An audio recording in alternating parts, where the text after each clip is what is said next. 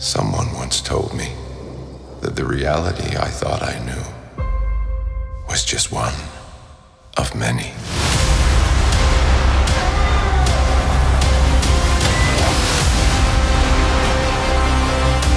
Be careful which path you travel down. Stronger than you have lost their way.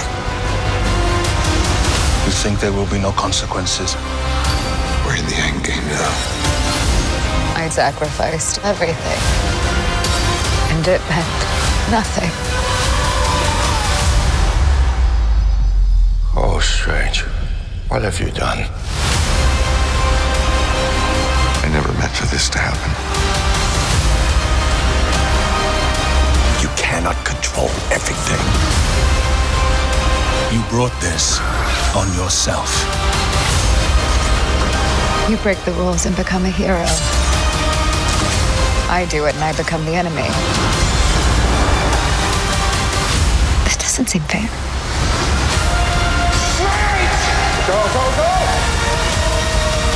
Doctor Strange in the Multiverse of Madness. Rated PG-13. Be the first to see the mind-bending phenomenon in premium large format and IMAX tomorrow. Ciao, my people, and welcome to our 139th episode of Happiness and Darkness, the superhero movie podcast. We discuss superhero movies from Marvel, DC, Dark Horse Image, and more. Naturally, there will be spoilers, folks, so you have been warned. I'm one of your hosts, DJ Nick, and of course, with me today is a fantastic guest co-host who you have heard, of course, here before, and is my wonderful co-host on Gold Standard, the Oscars podcast, the one and only Rachel Friend. Hey, Rachel, how are you today? Oh, I'm so excited.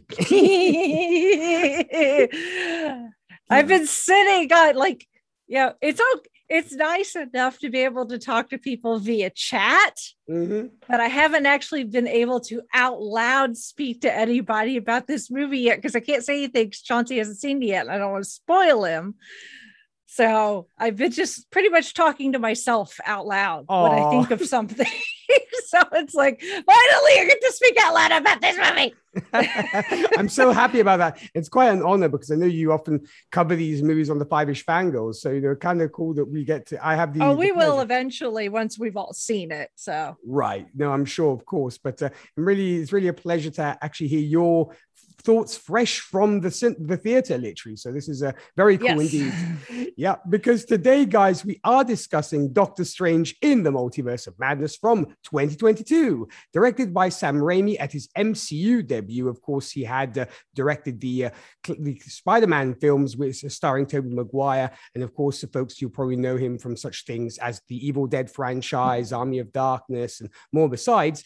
This film was written by Michael Waldron, who was the creator and writer for Loki, while the music was by Danny Elfman. And of course, we don't have the returns yet, but what we do know is budget-wise, this film cost $27 million to make. So, Rachel, you of course start off here super excited, enthusiastic and stuff. So, what are your first impressions when it comes to this long-awaited sequel to the first Doctor Strange film? Oh my God, it's so good. I just anytime we get something new in the MCU, I'm always very excited. Doctor Strange is one of my favorites. He is the one Avenger I have left who's still alive at the moment.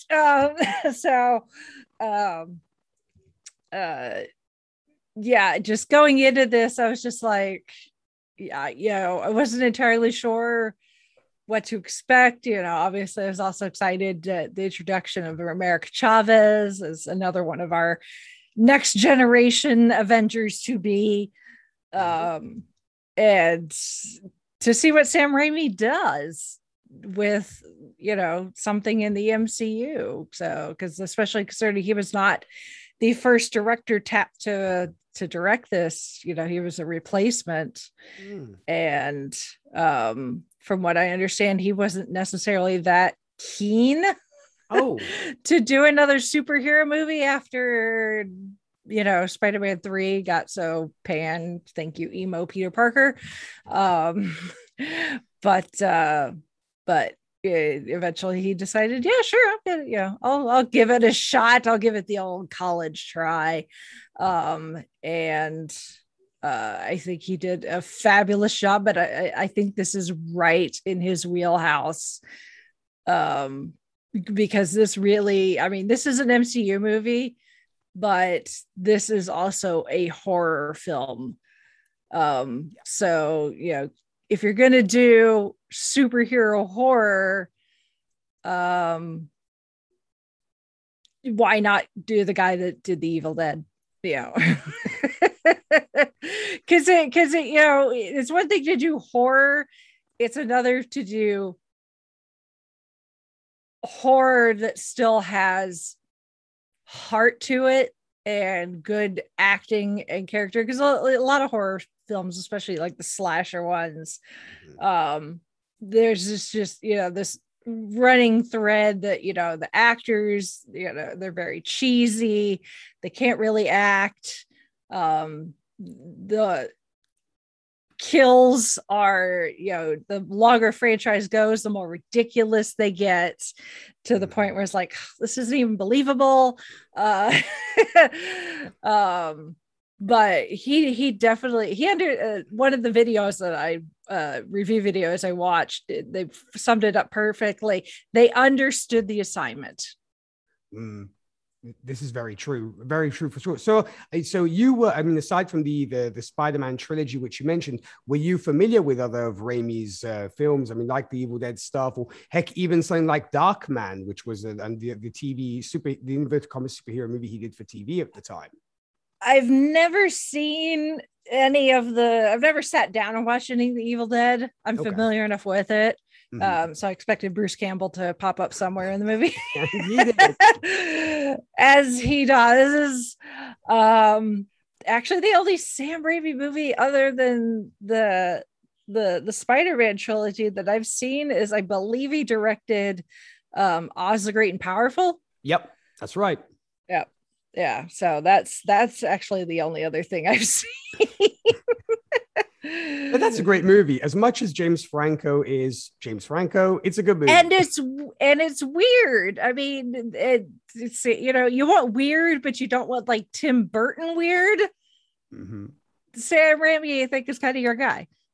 I very much agree. I think he's able to restrain himself to a certain extent. Granted, here probably he didn't restrain himself as much, because I think they very much let him take the reins and do what he does best. Because, you know, I'm a big fan of Raimi's stuff, obviously the horror stuff, like you mentioned, at least Spider-Man 1 and Spider-Man 2. Spider-Man 3 is a bit of a mess, but I really enjoyed it. I just like you, I really enjoyed this one. I was a big fan, like yourself, of the Scott Derrickson Doctor Strange. Granted, this is very different compared to that for the most part, because I think he very much leans into the horror side, or the darker side of Doctor Strange, which is perfect for this, and also for the other characters that we get. So I was so on board with this. I couldn't wait. And the moment they'd announced that Sam Raimi was attached to this, I was like, oh, I know this is going to be good. And plus you have the score by Danny Elfman, who of course has worked with Sam in the past and is great at these kind of films. So I was on board 100%. And just like you, I really, really enjoyed it. So it was great. Like you said, it had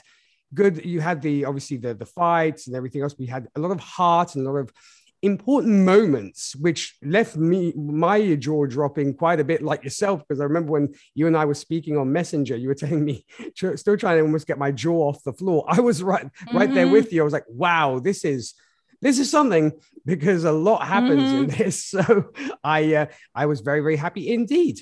So let's deeper dive into our movie, starting with our titular character, with, of course, Benedict Cumberbatch reprising his role as Dr. Stephen Strange. So what did you make of our, should we say, one of our protagonists here, Rachel? What do you think of what Dr. Strange got to do in this film? Well, which one?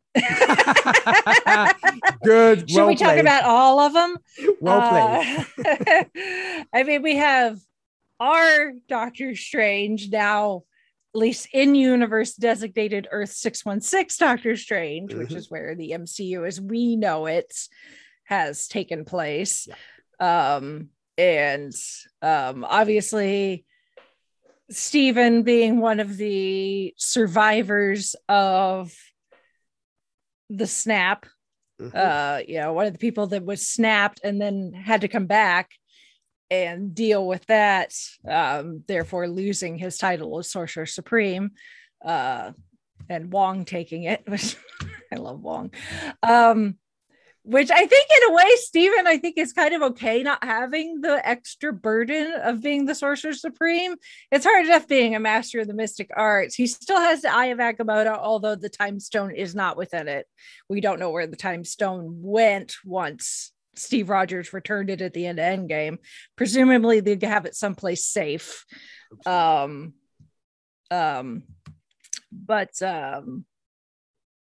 you know,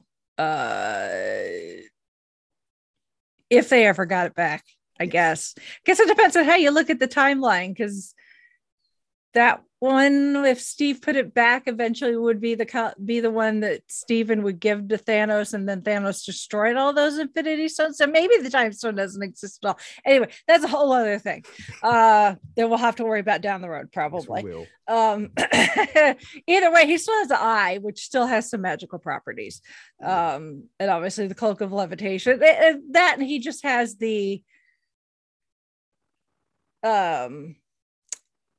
reputation, and seemingly everyone, or at least a good number of people just outside of the Avengers, common folk know that he was the reason that people got snapped and disappeared for 5 years in the first place. Which, who's going around telling everybody that? Good point. Like he just so he gets confronted by one of the doctors from the hospital he used to work at Christine's wedding, which I never expected that. Yeah, when we see the trailers, I was like, he is not marrying Christine. That's not happening. She's marrying somebody else, which was totally the case, although she's marrying an Avengers fanboy. But you know, get this this doctor from the hospital that's all like, yeah, I lost my cats and my brother. I like how he led with the cats. Like, that was more important that he lost his cats because he disappeared for 5 years instead of his brother. I see where your priorities lie. But,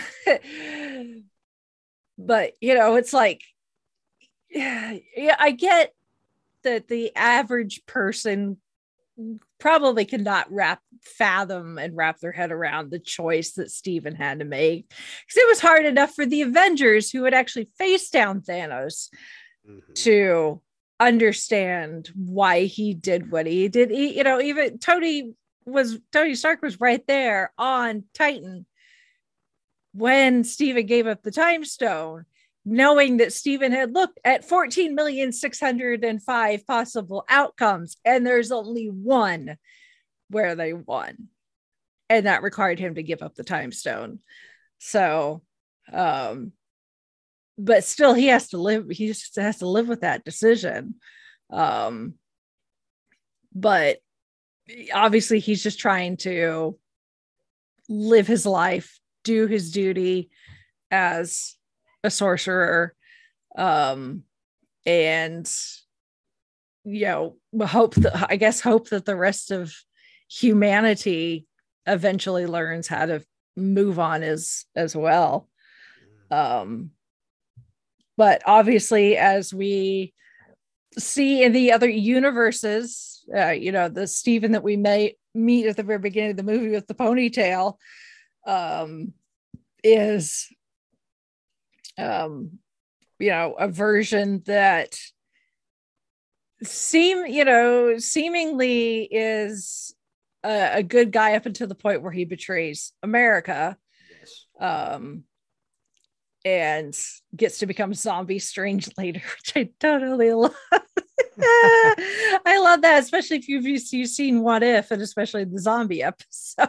So I should really say that there's spoilers for the entire MCU, not just this movie. So, but I love that connects to the zombie universe of What If.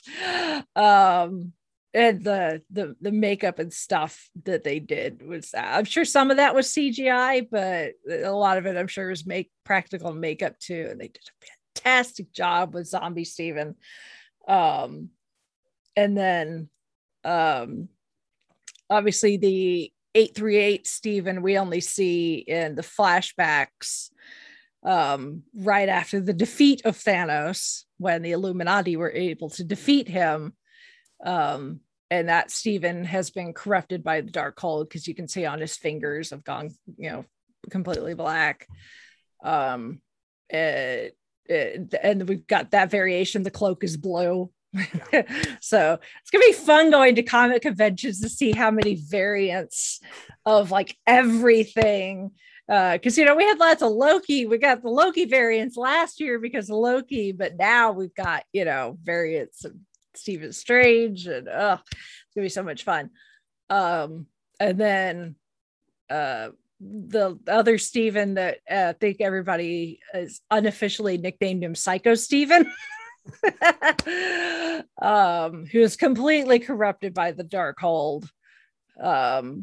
And again, what if there's an episode there where Stephen Strange loses it?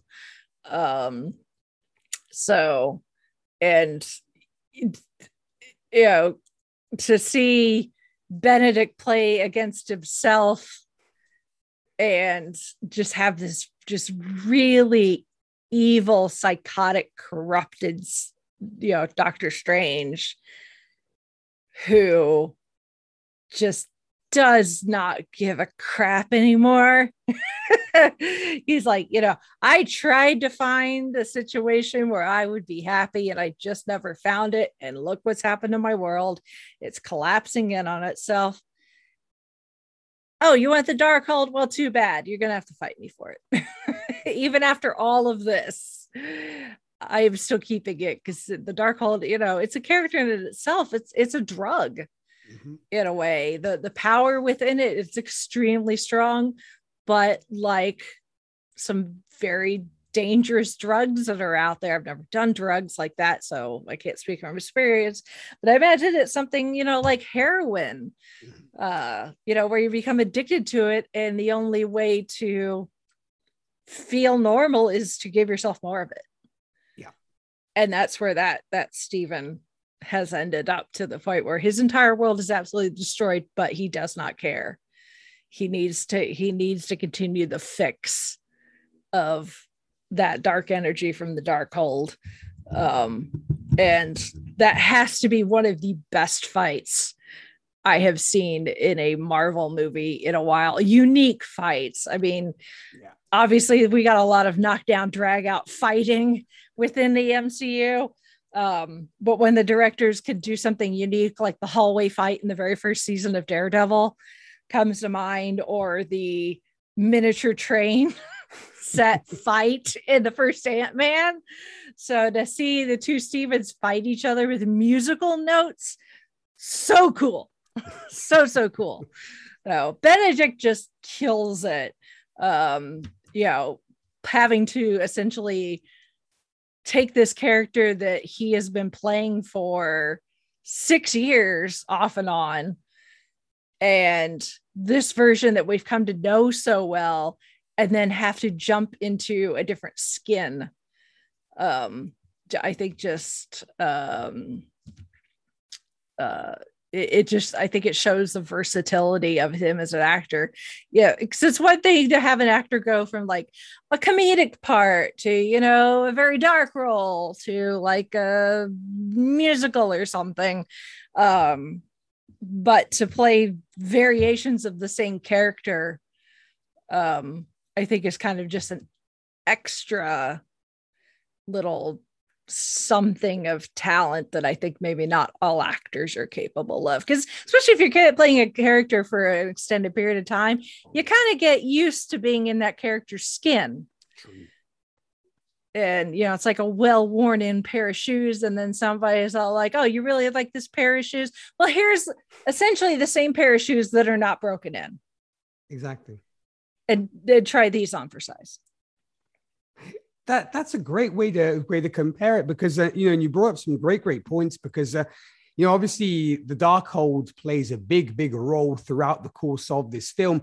And it doesn't surprise me coming from somebody like Sam Raimi, where, like, thinking of the Evil Dead franchise, you have the Necronomicon, which is, you know, obviously the tome that brings back the dead and plays a pivotal role within that franchise. So I'm sure that Sam was reveling in the fact that, oh, I get to play with another book of evil. And here we get, of course, the Darkhold, which naturally we had seen in other things, most recently WandaVision, of course, but then obviously in Agents of S.H.I.E.L.D. and other places too, the Runaways and everything else. But what I thought was great, I agree with you. I think it could almost be seen like the comparison of a drug abuser and what that will do to you, because I think you have the contrast naturally between Stephen and Wanda, who of course we'll be discussing later down the line. But and the fact that he starts from this point of purity almost, because like you were saying, he is doing his duty as an Avenger and trying to save his part of New York from threats, especially, I suppose, magical ones, which is what we see right at the top of this film. And yeah, I definitely think I don't think he minds not being Sorcerer Supreme anymore. And though at the same time, he's trying, I think, to cope, like you were saying, with everything that he has had to go through up until this point between Endgame, the fact of wanting to be with Christine, but that not happening, now her marrying somebody else, even though he's trying to almost fool himself and others, saying, oh, I'm fine. Because we noticed that question is posed to him numerous times by people. It's like, how are you doing? It's like, oh, everything's great. I'm super happy. I can't complain. Well, obviously, he's clearly lying to himself, because I guess the main thing is he's lonely. He really obviously is pining over Christine and just feels incredibly lonely, just being himself, and as much as great company as Wong can be, but he obviously is missing the woman that he loves and is dying to be with her. And I think we see this even more so in that beautiful exchange between him and Christine from Earth 838, where he literally pauses. I believe it's Earth 38, I think so. But where he basically, you know, gives his whole spiel that he loves her in every single world and every single version of her. So I think it's very much that carries the episode, the film a lot. And added to that, of course, I think by the time the movie's over, I think he's realized what his priorities are and what he would like to have in his life. And of course, we will be discussing the end, whereas the Darkhold may have gotten its claws into him as well, because we have him criticizing, you know, kind of Wanda, etc., telling her, you shouldn't be doing this. It's corrupting your soul and everything else. Yet he ends up doing it as well, because I guess desperate times call for desperate measures. And the Book of Vishanti, which we don't get to see used, is gone at this point, because it's obviously the whole thing about the Book of Vishanti. And then that gets the Darkhold gets his claws into him, and it'll be interesting to see where we move on from here. But I agree with you. I loved what Benedict brought to this character from day one. He owns this character. It's just like RDJ with Tony Stark. This is the perfect fit for Benedict Cumberbatch indeed. So let's get to the current Sorcerer Supreme, Mr. Benedict Wong, as Wong. And of course, I guess while we're at it, to discuss also the love of Stephen's life, Rachel McAdams in her various multiverse iterations of Christine Palmer. So Rachel, what did you make of these two? What do you make of Wong and the numerous Christines we got here? I love Wong. It's somewhat of a you know a joke, but the further we go along into this new phase of the MCU, the more it seems to me that we may not be joking as so much hit the nail on the head. But I swear, since Shang-Chi, it looks more and more like Wong is the true savior of not just the MCU, but the multiverse. Yes. Between his actions in Shang-Chi and in What If, and now in this, you know, and even him trying to convince Stephen to not cast the memory spell in Spider-Man No Way Home. And of course, Stephen not listening to him. Yeah. And so, like, I tweeted early, I'm like, seriously, someone owes Wong a spa day. No surprise Tony invited him to his wedding and not Stephen at the time. The man needs a massage and some pampering and some just time away. A day off from all of his responsibilities of holding this entire universe together. Yes. I love Wong, and Benedict Wong, how appropriate. I wonder what it's like filming on set with the like Sam Raimi, when it's like, you got the two Benedicts together. It's like, when you want to get one of theirs attention, it's like, do you call them by character name? Because you can't call, hey, Benedict, because then you're gonna get two faces. Yeah, they'll both turn around. You can go, hey, Strange, and at least you'd get Cumberbatch, and then you could go Wong, and actually Benedict Wong, you would be calling him his character name and by his last name. So exactly. That works either way. Don't even talk to me about Infinity War and Endgame with the multiple Chris's and both character name and actor name. There's a lot of similarities there. But Wong, God love him for the I don't want to say unlike.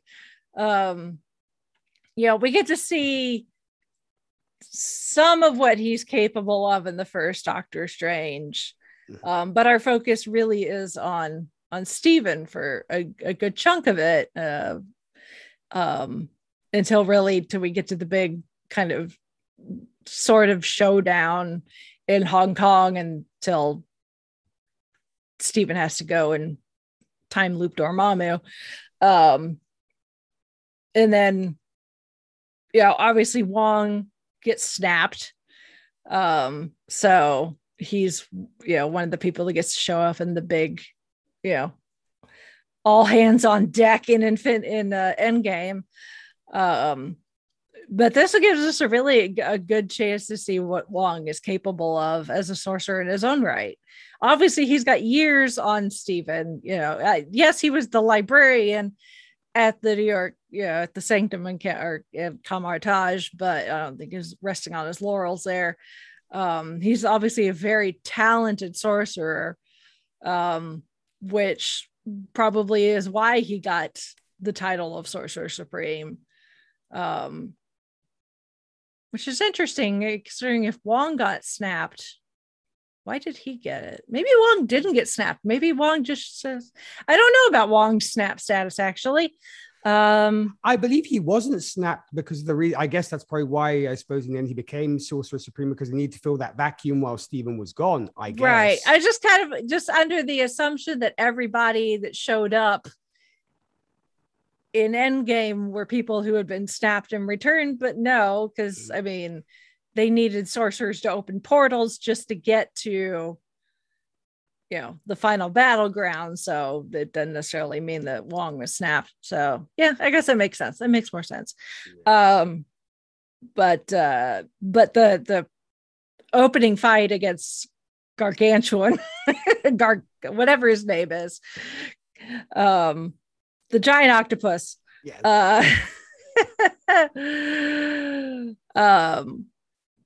We see him take it to hold his own there, at least for a little bit, and then obviously he does pretty good about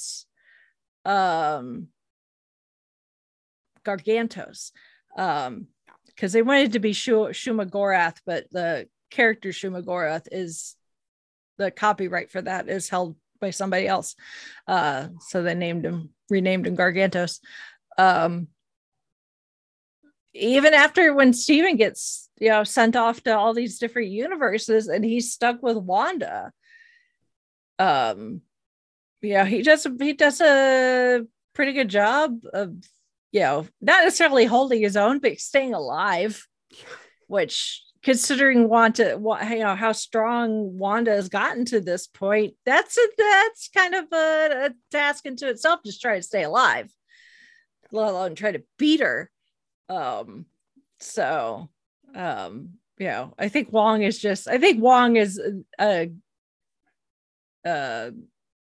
from I don't know about the fan base, but I think he's probably underappreciated, which is probably why he keeps wanting Steven to bow to him. His ego needs a little stroking. I very much agree. And for what we got of, granted, we didn't get too much of Christine Palmer in this, but what we did get, did you like what we got of her? Yeah, I mean, at this point, I think that chapter of Steven and Christine, even just as friends, is, you know, they'll probably remain friends, but they're probably not going to, you know, he'll probably remain on her Christmas card list. Yeah. But after this, that's probably going to be the extent of it. I guess, unless he needs proper medical attention. But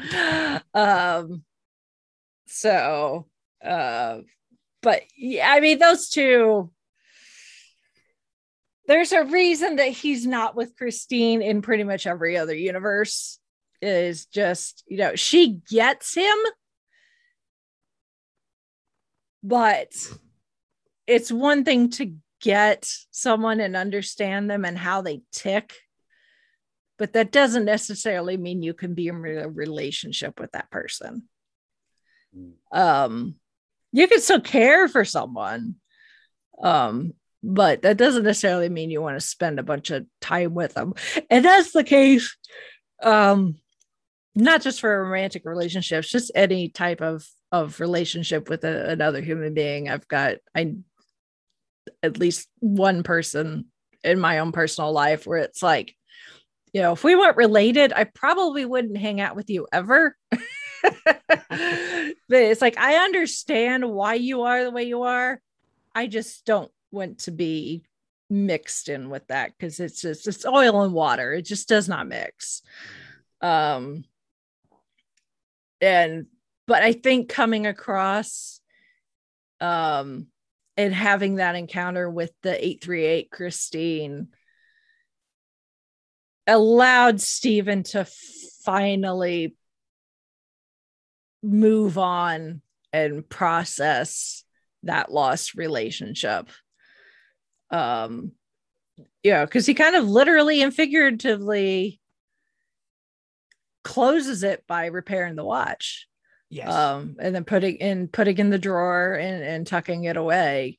Because having that watch, you know, because that was the watch that we now see Christine gave him as a congratulatory present for some reason. I don't know if that was when they developed the strange Palmer technique, or something, you know, and that's the one that's engraved on the back, you know, time will tell how much I love you, or something like that. And they got damaged. And he's kept it with the damaged face ever since. And it doesn't run. So for him to repair it to the point where it runs properly and change out the watch face is kind of letting go of this physical representation of what he had, and allowing him to move on and being able to talk to, in a way, it's you know, it's cathartic for him to be able to talk to a Christine without actually having to talk to his Christine, because then he could say what he needed to say, knowing that the 838 Christine he's never going to see again. This is true. So he doesn't have to worry about it. Yeah. So now when he runs in his universe, when he runs into the Christine that he'd actually dated, that is now married and moved on, he's not going to have all that stuff that he's kept inside waiting to blurt out and be like, I still love you. He said it.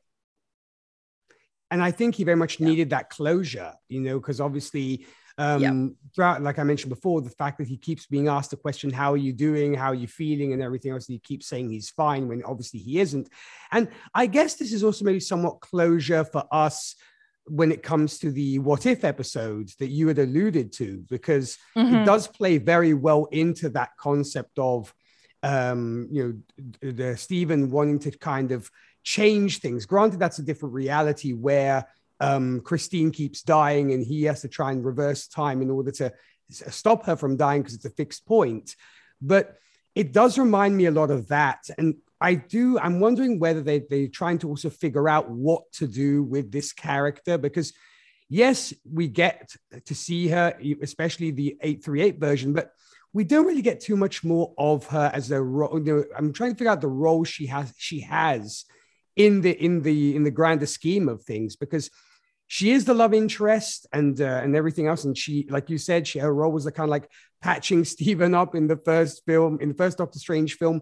But outside of that, I'm wondering whether moving forward, whether Rachel McAdams will be returning at all, or whether we might just see her here and there, or it might be something like when it comes to other, significant others, when it comes to our heroes, where they're kind of left to the side. We know they exist, but we don't get to see them, much. I was thinking like, for example, Jane Foster, unless they have something planned for her, like Jane Foster, because granted, the character of Christine Palmer is one of the night nurses. So I don't know where they will extend that and see what happens. But other than that, I think she's very much the whole reason to give Stephen closure and allow him to move on and carry on with his life and close that chapter, like you rightfully said. So it's all up in the air to see whether we'll get more of this character or not. I don't think we will, and I don't think we need to. And I guess when they first announced the movie, Rachel McAdams actually said she wasn't coming back. Oh, okay. So I don't, if that was originally, some early version of the script, that Christine wasn't going to be part of it at all. Maybe because back when they thought that this was going to tie into the finale of WandaVision. Right. and we were supposed to get this before actually Spider-Man No Way Home, and then when things changed, that would be my guess. It's pure speculation at this point. So, but yeah, I don't think, unless they decide to do something with her, I don't think she needs to come back. She can just be kind of mentioned, somebody's like, oh, we heard from Christine, and it's some years down the road, and obviously she's married, so maybe it's like, oh yeah, she had a baby or something, or something like that. It could work like something like that for sure. And I'm not right there with you when it comes to Wong. I love this character to death. It's like in Ant-Man, Michael Pena or Luis is one of my favorite characters. Wong is my favorite character when it comes to the Doctor Strange franchise, because aside from the fact that Benedict Wong plays him just so well, I think here he did get a little bit more to do, because obviously in this film we have Stephen pairing off with America Chavez, and he, like you were saying, is stuck for the most part with Wanda. Granted, he's more of her captive, and she's obviously using him to further her objectives, and from obviously the whole Darkhold thing, keeping him there, to going to Wondragore to then obviously activate the original runes of the Darkhold. And I think he's trying in his best way to kind of talk her off the ledge, even though she is just so committed to doing what she wants to do that it's almost like talking to the wall. But I think to a certain extent, at some point, he does get through to her, and she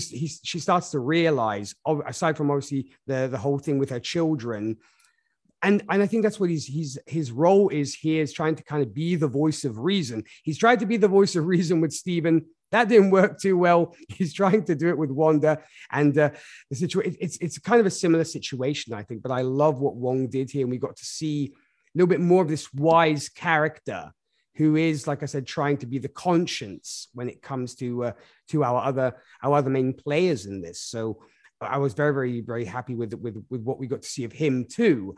So speaking hashtag get Wong to the spa. Yes, let's get Wong to the spa, because the man has earned it and then some. And so moving on here, let's get to our latest addition to the MCU. Making her debut on this film, we have Xochitl Gomez as America Chavez.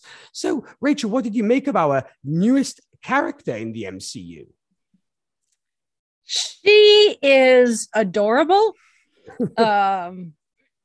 To be thrust into this, because I think she's like 16 or something like that. So to be thrust into this, it's something, and for her first kind of, she's been an actress for a while, but she's been doing like TV and like Netflix stuff. Right. So this is kind of like her big film debut. And to be thrown into something at this scale, surrounded by all of these seasoned actors who know what they're doing, is, I don't know how she did it. If I gone on, if been me at 16 and walked onto that set, I'd be like, oh hell no, I can't do this, so she just, absolutely, she kills it in this, for in the end, America not really having a lot to do per se. But that's because she's, it's not until she comes into the 616 universe and encounters our Doctor Strange that she finally gets the opportunity to encounter someone that's willing to take a moment and kind of look her in the eye and be like, okay, this thing that happened to you, you were just a kid and you accidentally opened this portal and your moms went off to who knows where, hopefully together. That would suck even worse if her moms had got separated in the process. And little America, and we see in the memory, I mean, she is, I don't know, 8, 9, something like that. I don't know how old kids are.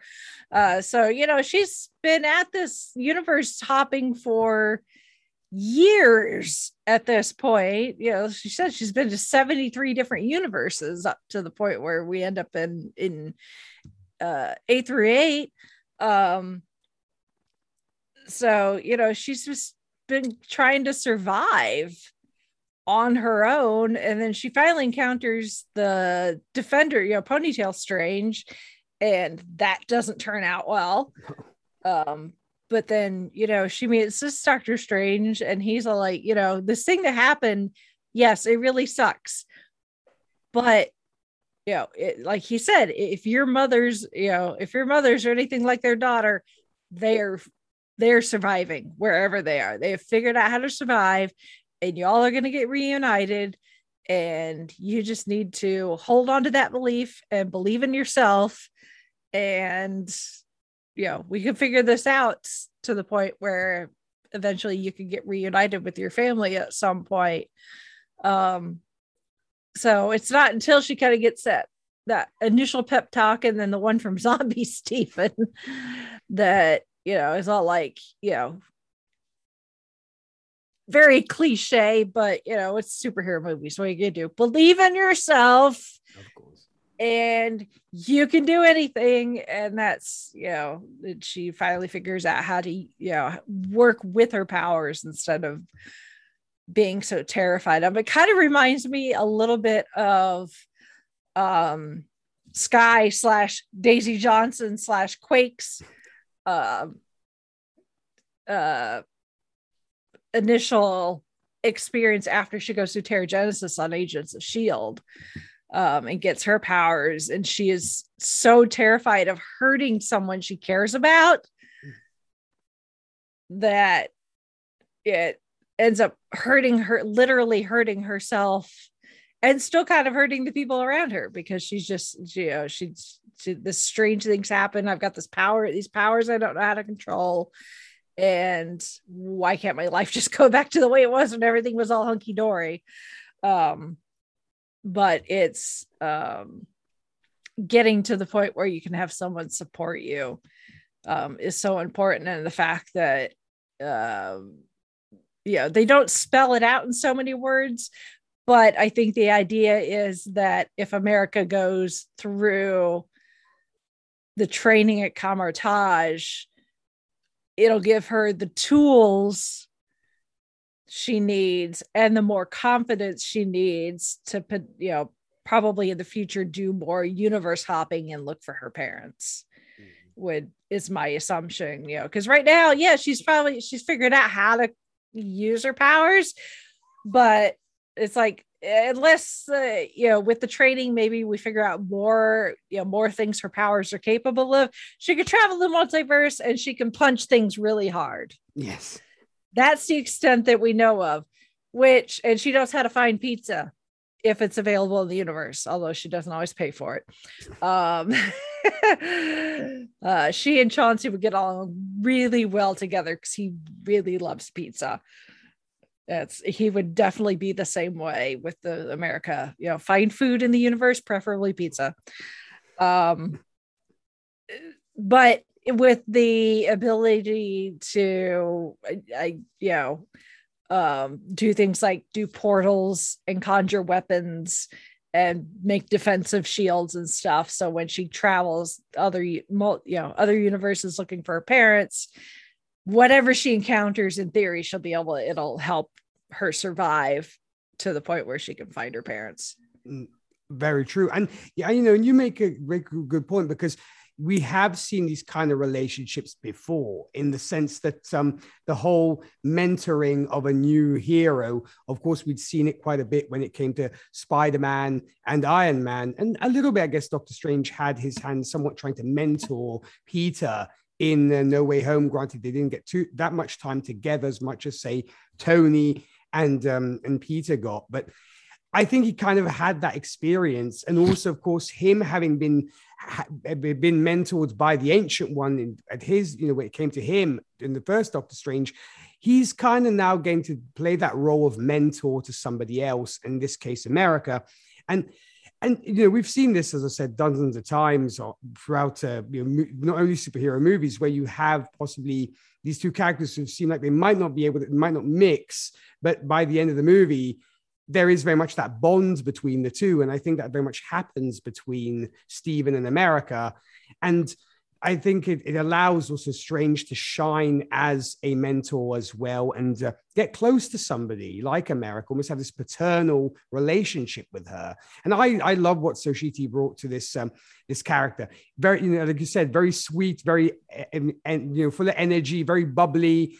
And also at the same time, even though she's young and inexperienced, she has no problem mouthing off to people. And I think that was fabulous. I really liked her. She's very spunky. I very much like that about her.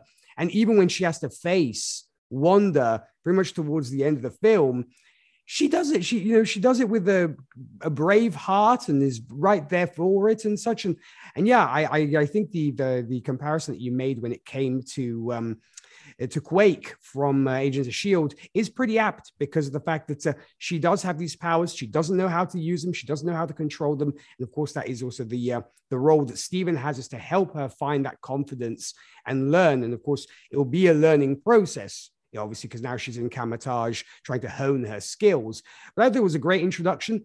And I have to say at this point, they really upset me that Soshiti came under so much fire because of the character she was playing, and having a homosexual couple as two moms and everything else. So I really felt for her, and I thought it was terrible that people had to go after her for that. So some people, I just really don't understand why they even are allowed to be on the internet. But that's just me. Yes, and so I guess we can. If you didn't, did you have anything else you wanted to mention here about America before we move on, Rachel? No, I look forward to seeing her in the future, especially when, in theory, we're going to get our, young Avengers team up with her and Kate Bishop and,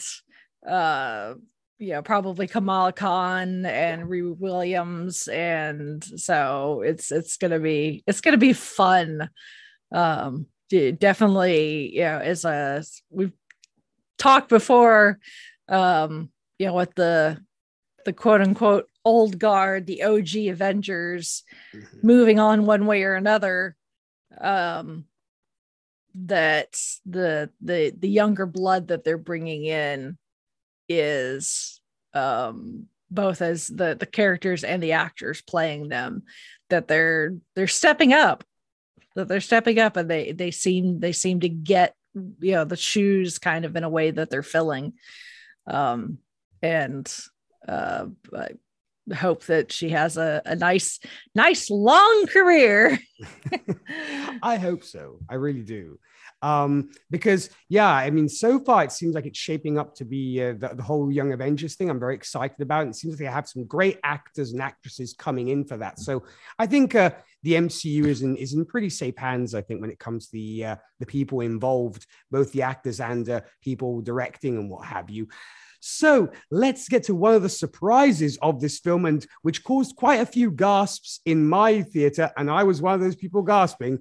A team which gets introduced and promptly obliterated by the Scarlet Witch. We have the Illuminati of Earth 838. And of course, making up this team, we have Patrick Stewart returning as Professor X, Haley Atwell as Captain Carter, Lashana Lynch as Captain Marvel, Anson Mount reprising his role from the Inhumans TV show as Black Bolt, John Krasinski as Reed Richards, Mr. Fantastic, and of course, Kweto Ejiofor reprising his role as Carl Mordo. So when it came to our Illuminati, Rachel, what was your reaction? And did you have some favorite moments, favorite characters and such? Because it's quite a big group here. Oh my God. I'm getting goosebumps even now, just thinking about it.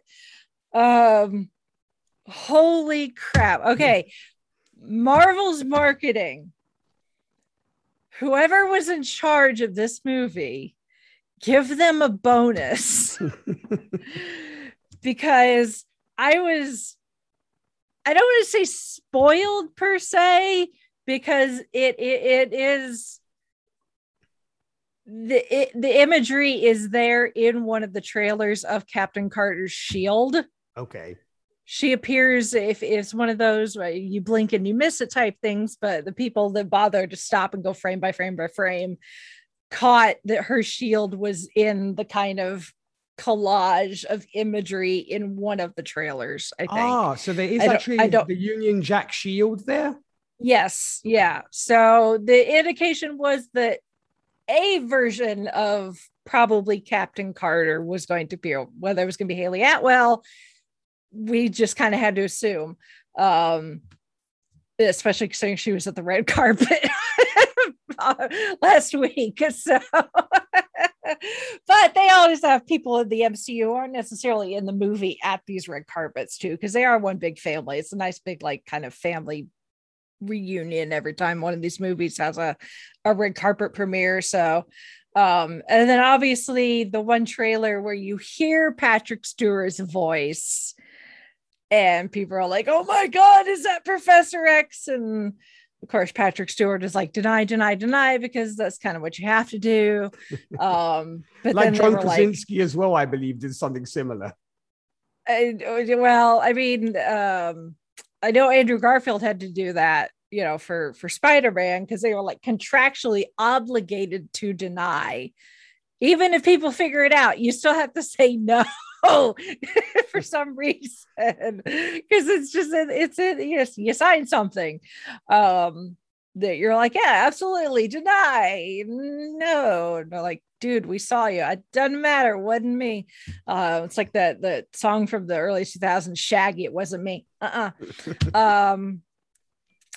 So, and then of course Patrick Stewart was at the red carpet, and I actually saw somebody tweet a photo of him from the red carpet that's like, it's like they're not even trying to deny it anymore. I am fully convinced that they let the Patrick Stewart thing go so that we would focus on that, because there's a lot of childhood nostalgia there.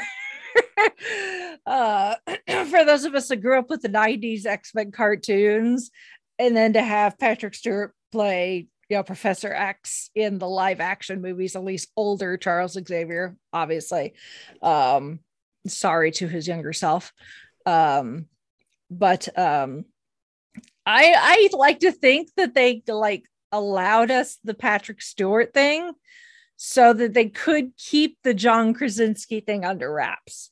Because I know John Krasinski has been a fan dream casting for Reed Richards for years, even before like Disney bought Fox, or Marvel bought Fox, however you want to put it, before Fox was bought and the idea of Fantastic Four was even a thing. You know, people have been, he is like up there, you know, there's so much fan made art out there of him as Reed Richards in, you know, the Fantastic Four outfit, preferably with his real life wife as Sue Storm. We'll see if that happens or not. But yeah, so that was, I know that that's been a dream for fans for a very, very long time. So for it to actually happen was just like, you know, when Mordo is like introducing the Illuminati and he's like, you know, Captain Carter, and I was like, ooh, but I'm not that surprised because, like I said, I kind of sort of got spoiled, but then we also got Captain Carter in What If. So we were kind of just waiting to see, you know, if we would get a live action version and who else is going to play Peggy but Haley. You know, no one else can play Peggy Carter in any form or fashion. Anson Mount, on the other hand, I did not see coming at all. I did not see them bringing Black Bolt in, especially the Black Bolt that we got in the Inhumans TV series. So they must have like found he must have had a big enough break in his Star Trek Strange New Worlds filming for him to pop on over and be like, yeah, let's do this thing. You know, I'll grow the stubble again. You know, he's not, you know, he doesn't have any lines really. So he just has to do stage direction for the most part. So I did not see Black Bolt coming in, and especially it being the face that, you know, like me and the one other person that bothered to watch the Inhumans TV series would recognize as that character. Captain Marvel, not that big of a surprise. The fact that Captain Marvel, as we have discussed on the Five-ish Fangirls, that name has been bounced around a lot. For lots of different people have taken up that moniker.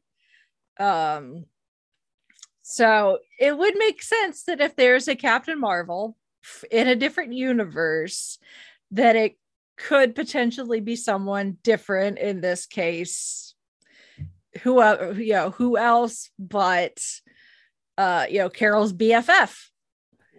You know, why not have it be Rambo and instead of Danvers become Captain Marvel in that universe? It makes perfect sense. Plus, it was cool just to see her back, which was awesome. But the John Krasinski thing, when Mordo was like, and the smartest man in the universe, and you know, he appears, and you may have a gasps in your theater. I had full on screaming in the first showing that I went to, because I've seen it twice. Right.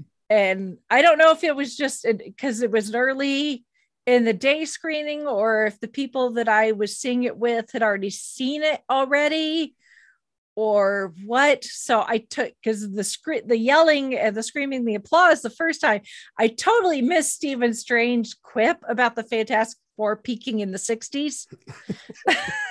So I got to hear it the second time around. I'm like, that's funny. But I mean, just, this is, oh my God. It's, you know, these characters put together are some of the most powerful and varied heroes that we have from the Marvel comics. I mean, they're all super, super powerful, but in their own way. So it makes sense to have a group like that put together, because that universe does not have an Avengers. where the Ultron robots came from. Yeah. I guess maybe we can assume that Reed Richards designed them because that universe does not have a Tony Stark. I assume maybe. So. Yeah, because a lot of people were thinking Tom Cruise would appear as Iron Man. Were you kind of glad that didn't happen? Oh, yes. No. I'm sorry. No matter what universe, if there's going to be an Iron Man, it has to be Robert Downey Jr. I'm sorry.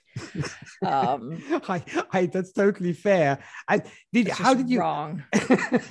I hear you. And how did you feel about the fact that they pretty much all got destroyed by Wanda? I mean, were you kind of upset about that? Were you cool with that? How did you take that? I get it. I totally get it. Yeah, the fact that Captain Marvel's like, oh, we can deal with your little witch. I'm like, little witch, girlfriend, you have no idea what you're up against with this little witch. I'm like, y'all are gonna get your asses handed to you, and that is exactly what happened. Because I mean, really, at this point, by this point, the moment that Wanda decided to go dream walking the first time, that is the moment where she truly went from being Wanda Maximoff to just being the Scarlet Witch. Wanda is gone. The Scarlet Witch persona has absolutely taken over. And she's being a Nexus being, she is extremely powerful. And for them to think that the their little group could handle her, which just ego wrongly placed, and they paid for it. It's just like, because obviously even just Wanda on her own is extremely strong. I mean, she almost took Thanos out herself in Endgame. So just plain old Wanda Maximoff was already strong. So then full on Scarlet Witch is a force to be reckoned with. There's a reason that Agatha was so afraid of her in WandaVision. Considering the amount of power that Agatha had developed and stolen throughout the years, if she is afraid of the Scarlet Witch, that tells you something. That absolutely tells you something. So yeah, no, I totally expected their asses to be handed to them. I did not necessarily expect it to be so brutal. Which the Black Bolt is, I wonder how many people didn't get the manner of his death. Because they really only mention it, when they're talking to Steven, they're like, Black Bolt can kill you by opening his mouth. He's like, what, has he got bad breath? And then we see him kill that universe's Steven with just, 2 words, essentially, because that's Black Bolt's power. Essentially, is his voice is destructive. It's so he literally cannot speak a word, even at the tiniest whisper, because it could at the very least maim, if not kill, if not utterly destroy. So when he's in the middle of speaking and then Wanda takes away his mouth, where's that sound going to go but back up into his own head? Yeah. And that's what caused his skull to implode, collapse, killing him. And then obviously the Mr. Fantastic that Reed Richards was just, they had to do something with him doing the stretching. Yeah, sure. Because it's Mr. Fantastic. And then, Captain Carter. Yeah. I was going to say how you felt about that one. The fact she gets basically split in half by her own shield.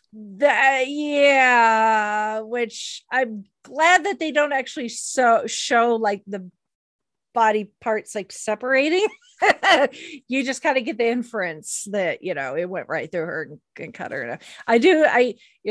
It's low hanging fruit. Obviously, it's, you know, they didn't have to do it, but you kind of had to do it. If you're going to have Captain Carter, you have to have her say the line. Yeah. I could do this all day. I mean, I know it's low hanging fruit, but you just had to do it. It was just asking for it. And then Captain Marvel, you know, it's considering Captain Marvel, assuming that this universe's Captain Marvel got her powers the same way that Carol did, where it just so happens that the day that they had the accident, the training exercise, whatever you want to call it, the events that led up to Carol being exposed to the Tesseract. If Maria Rambeau did the same thing, that her powers are also from an Infinity Stone, presuming that the Tesseract is also an Infinity Stone in this universe, and not just some sort of like cosmic artifact, then she is pre Scarlet Witch Wanda just as powerful, because again, our Captain Marvel was almost able to take down Thanos all by herself. So yes, we see her get crushed, but I would hedge my bets and say that there's a potential she's not dead. That when they get her out, right? Yeah, get her out of that rubble. There's a potential she could have survived. Yeah. Obviously, everyone else done. And then but I still think there's the potential that Captain Marvel could have survived. We'll see, I guess, at some point in the future. And then Professor X. God. That was really good. I love that. I think 3 times that Patrick Stewart's Professor X has been killed on screen now. Yes. So but that is that, you know, he you know, first of all, Patrick Stewart, beloved actor anyway. Obviously him as Professor X, and the fact that they put him in the yellow hover chair, just like from the 90s cartoon, and even put a little bit of the theme music when he comes rolling in, and all this 90 kids are like, yes. You know, for the Scarlet Witch to just snap his neck like that, it's like, oh, that's just brutal. I think that was the most brutal, but I think that comes from a nostalgia, just like, how dare you hurt a national treasure like that?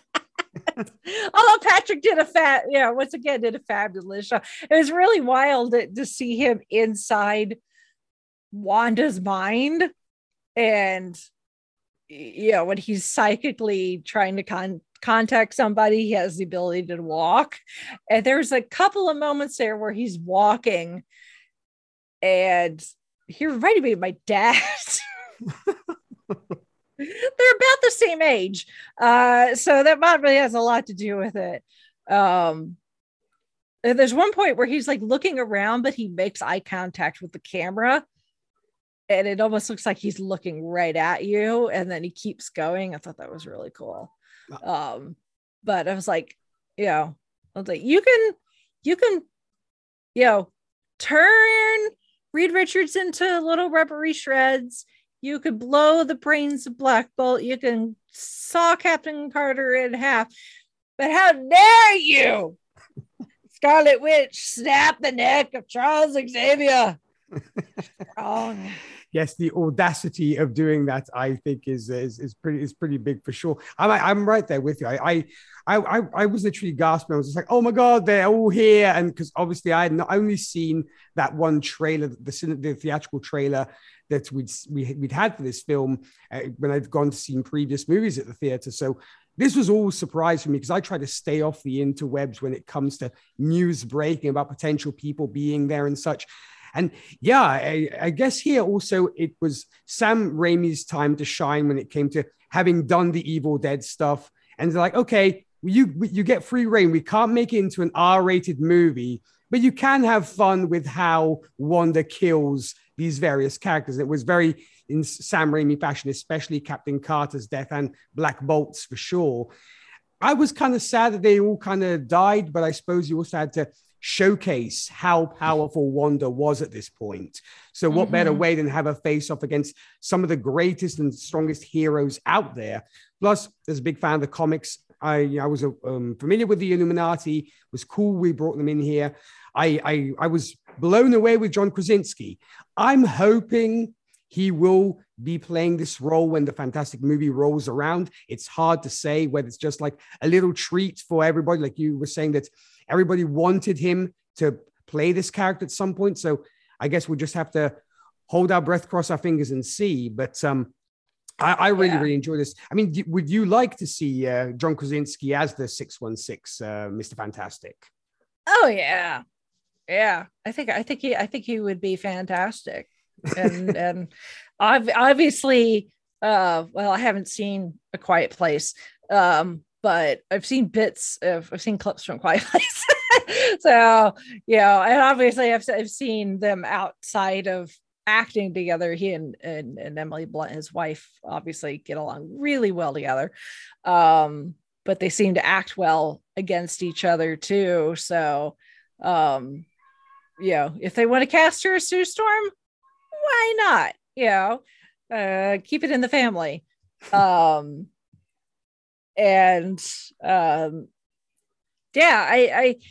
that's the thing is like, because we're doing multiverse, at least from the what we've seen is if it's a person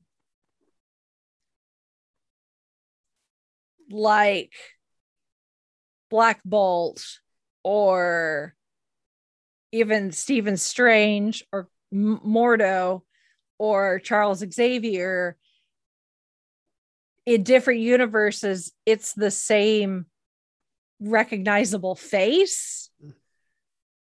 But if it's a title like a Captain whatever, because I mean they could have called her Captain Britain, but I know that's also another character. Yeah. So that's why they went with Captain Carter, but they could have easily done Captain Britain, I guess, if they really wanted to. In that case, it's a title, or Captain Marvel, where it could be passed around and therefore it doesn't have to be the same familiar face. Then, because obviously now we're back in 616. Obviously, Captain Marvel is going to be, Carol Danvers. But Captain America, the title has been passed on from Steve Rogers to Sam Wilson in our universe.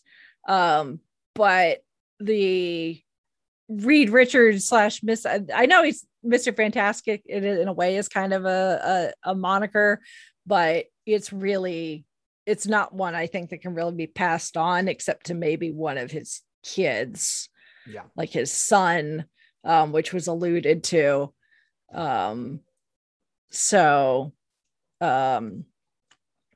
But yeah, if we're going to have Mr. Fantastic, who is Reed Richards, I'm guessing that they would want it to have the same familiar face. And maybe in 616, it's just without the beard. Yeah. That's an excellent point for sure. Yeah, because I would love to have John Krasinski as the 616 Mr. Fantastic, or heck, even Anson Mount returning as Black Bolt. I'm among those few people like yourself, Rachel, who did see the Inhumans TV show through, as bad as it was, in my opinion. You're the other person that watched it. Well, because I was a big fan of the comics, so when it came, I was like, oh yes, I can't wait to see it. Sadly, it was very disappointing, but I'm hoping this might, they tried. Yes, I think it can't. You can't. It was a thing.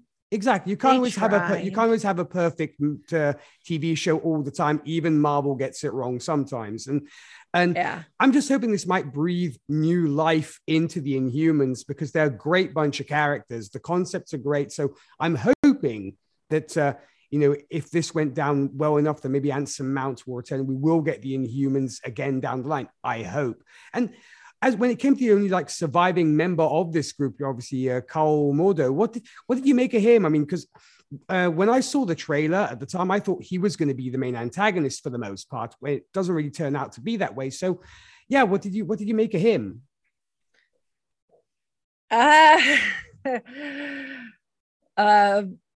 Obviously, this Mordo has a similar set of convictions as our Mordo does. Mm-hmm. Where things are done a certain way and rules have to be followed so that the universe does not go all crazy. Mm-hmm. Is this one had the opportunity of foresight, I guess, in knowing that another version of Doctor Strange may be popping up at some point in the future. So he was fully prepared to put the friendly act on, which I was not expecting. And when he first was like, my brother, and he was hugging, and I was like, oh, well, we are in a different universe. So, maybe this Mordo is nice and isn't a jerk like our universe is. And then he goes and drugs him with the tea. And I was like, oh, no, never mind.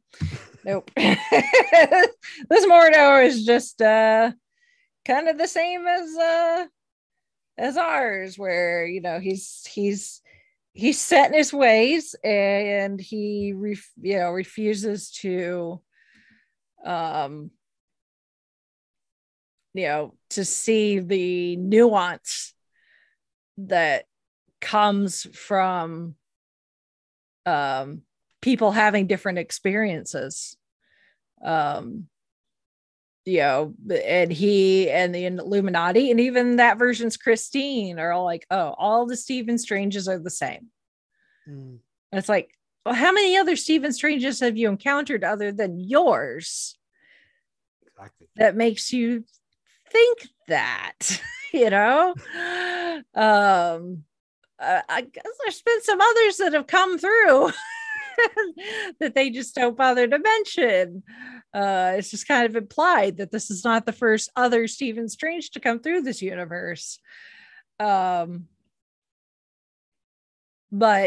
it takes, we have the advantage of have been with our Stephen Strange since, his movie, and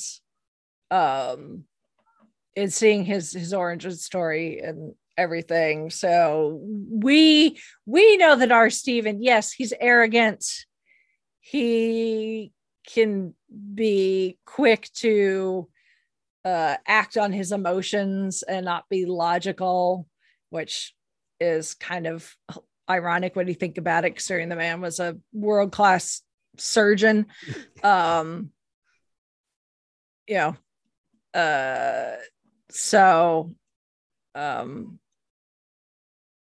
But I see the nuance instead of just painting him with this broad brush of, oh, you're Stephen Strange, therefore you must be a egotistical jackass who A-type personality, has to be in charge type so and so, that the others seem to see him as. Yes, some of those characteristics are correct, but that's not all of who he is. He's a man who really, does care about others, even if he isn't very good at showing it. He can be very sarcastic, but sometimes it is quite funny. He's got a very sharp wit about him. He can be, give him a task, he can be very dedicated to it. The number of books that he would go through when he was at Kamar-Taj in the first movie just goes to show, he's like, like, read these, here's 6 books from Wong's library. And the next day he's like, okay, I'm done. Give me more, please. Because he's like, I got a task, I'm going to do it. So yeah, gave me these books to read, I'm going to read them. Which is, there's so much more that I could get into, but I won't at this point, because we're going to get more in the future that'll help build my case. But it's just some of the reasons why I love Doctor Strange as a character in general, and why he's one of my absolute favorites of all time, is because I like my superheroes nuanced and complex like that. I think it makes for a much more interesting story to tell, I think, rather than you have your squeaky clean character, for sure, I think. And I'm right there with you. He's definitely one of my favorites too. And I was, almost wondering, because obviously at the time I did not know what we were getting with this film, whether, as I said, Mordo might have been the main antagonist, seeing also what we had seen in the Scott Derrickson film, the first Doctor Strange film, and the ending, and that apparently Mordo was on a rampage to kill all sorcerers. Granted, this is not the Mordo from Earth 616, but I wondered whether that would possibly play into that at some point, because I guess it might, because he's probably I think the only one who survives, unless Captain Marvel is alive, but I think he's the only one who survives of the Illuminati. So it makes me wonder whether he might be resurfacing at some point, or heck, go and find his counterpart from Earth 616, or we might never see this version again. I don't know, but I was just, because he was so heavily featured in the trailers, or in the trailer, if you recall, so you thought to yourself, they're putting him up as the main antagonist, which I guess was a red herring. The thing is I thought the antagonist wasn't necessarily going to be a person. I thought it was going to be the ripple effects of Steven messing with everything from Spider-Man. Right. That's what, because I think it was like the first trailer, and I think in there, Steven's like, I did what I had to do to save our universe, and now I realize that he's probably talking about giving up the time stone and letting people be snapped. But I thought that this was going to be fallout from that him, because we got glimpses of the multiverse right in Spider-Man. And I thought that maybe while he was successful of wiping everyone's memories of Peter Parker, that maybe just him, ripping those holes and allowing people from other universes through wasn't going to be completely healed. And this was going to be the outcome from that. So it never occurred to me that that Mordo could be the antagonist. And I really didn't see Wanda being the antagonist, because I thought she had gotten to a good place at the end of WandaVision. I knew she had the Darkhold, and that was bad. I have not seen Runaways yet. I don't take away my Marvel fan card, I'm sorry, because I know it's in there. And then it was in Agents of S.H.I.E.L.D. season 4. Yeah, I think wasn't that when we had the whole Ghost Rider? Yeah. So our universe's Darkhold's been passed around from a few different places before Agatha got her hands on it, and then Wanda got it from Agatha. So I knew with the Darkhold that Wanda was dealing with something that she probably should not be messing with. And I thought that maybe her, I don't know, maybe her using the Darkhold would also have an effect on Steven not being able to fix the universe after what he did in Spider-Man. But I did not see her going full on like psycho killer slasher movie, you know, covered in, I don't know if that was all blood because it seemed awfully dark. I'd also like to think that maybe there was like motor oil in the Ultron robots. I hope so, because I mean, the number of people she killed in this, I think, was a mixture of motor oil and blood and other. And where did her shoes go? She left the house. She had shoes on. True. And then by the time she gets to the facility, you know, whatever we're going to call that, the Illuminati headquarters, the Baxter facility, I don't know, whatever. She doesn't have any shoes on. And why is she running around without shoes on? Conjure yourself some shoes, woman. Exactly. Well, and I guess that's a great segue, because I guess we can then deeper dive and discuss this character then. Because, of course, let's get to the dark side of the table and the character that pretty much the interwebs is talking about, and I think we'll talk about for quite some time, the one and only Elizabeth Olsen as Wanda Maximoff, the Scarlet Witch. So aside from missing shoes and such, Rachel, what did you make of what Wanda did in this and her being the villain in this film? Elizabeth Olsen, someone give her a gold star. Give her all the gold stars. She kills it in this movie. I mean, she really showed not only her capacity as an actress in WandaVision, but she also showed a depth and complexity of Wanda Maximoff as a character, and then took it. And apparently she showed up to set to film this like 2 days after finishing filming WandaVision. So she was probably still in that headspace. And walked onto set and was like, okay, I'm going to turn that, do what I did in WandaVision, but turn it up to 11. And then turn it up to 11 again. She kills it in this movie. I mean, just Wanda is, you know, I'm not a parent. I have no plans to be a parent, at least not to humans. So I do not have a maternal bone in my body whatsoever. I see small children and babies and I'm like, whatever. Show me a puppy or a kitten, I'm like, ee! You know, the humans, not so much. So I can't wrap my brain around the whole maternal thing. But I get that that's where they're coming from. Because from a textbook academic point of view, I get it. Purely from a psychological, biological, chemical type scientific aspect, I get that becoming a parent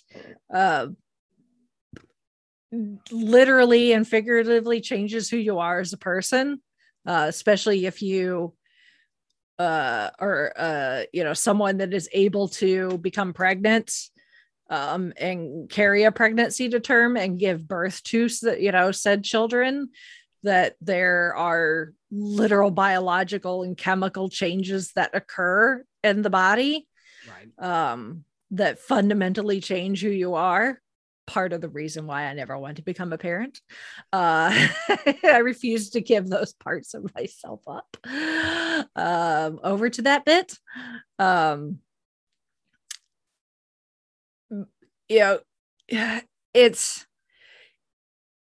don't want to sound like I'm oversimplifying by saying, she got to experience a life that she never got to really have as a kid, because living in Sokovia, where it's this war-torn country, and yes, she has her parents and her brother, but it's not the it's not the nicest atmosphere. Her escape is these classic TV shows, as we see in WandaVision, and then being experimented on by Hydra, and then losing her brother, and then finding this new family with the Avengers, but then everything that happens in Civil War gets her painted with the Sokovia Accords, and gets her painted essentially as a villain, and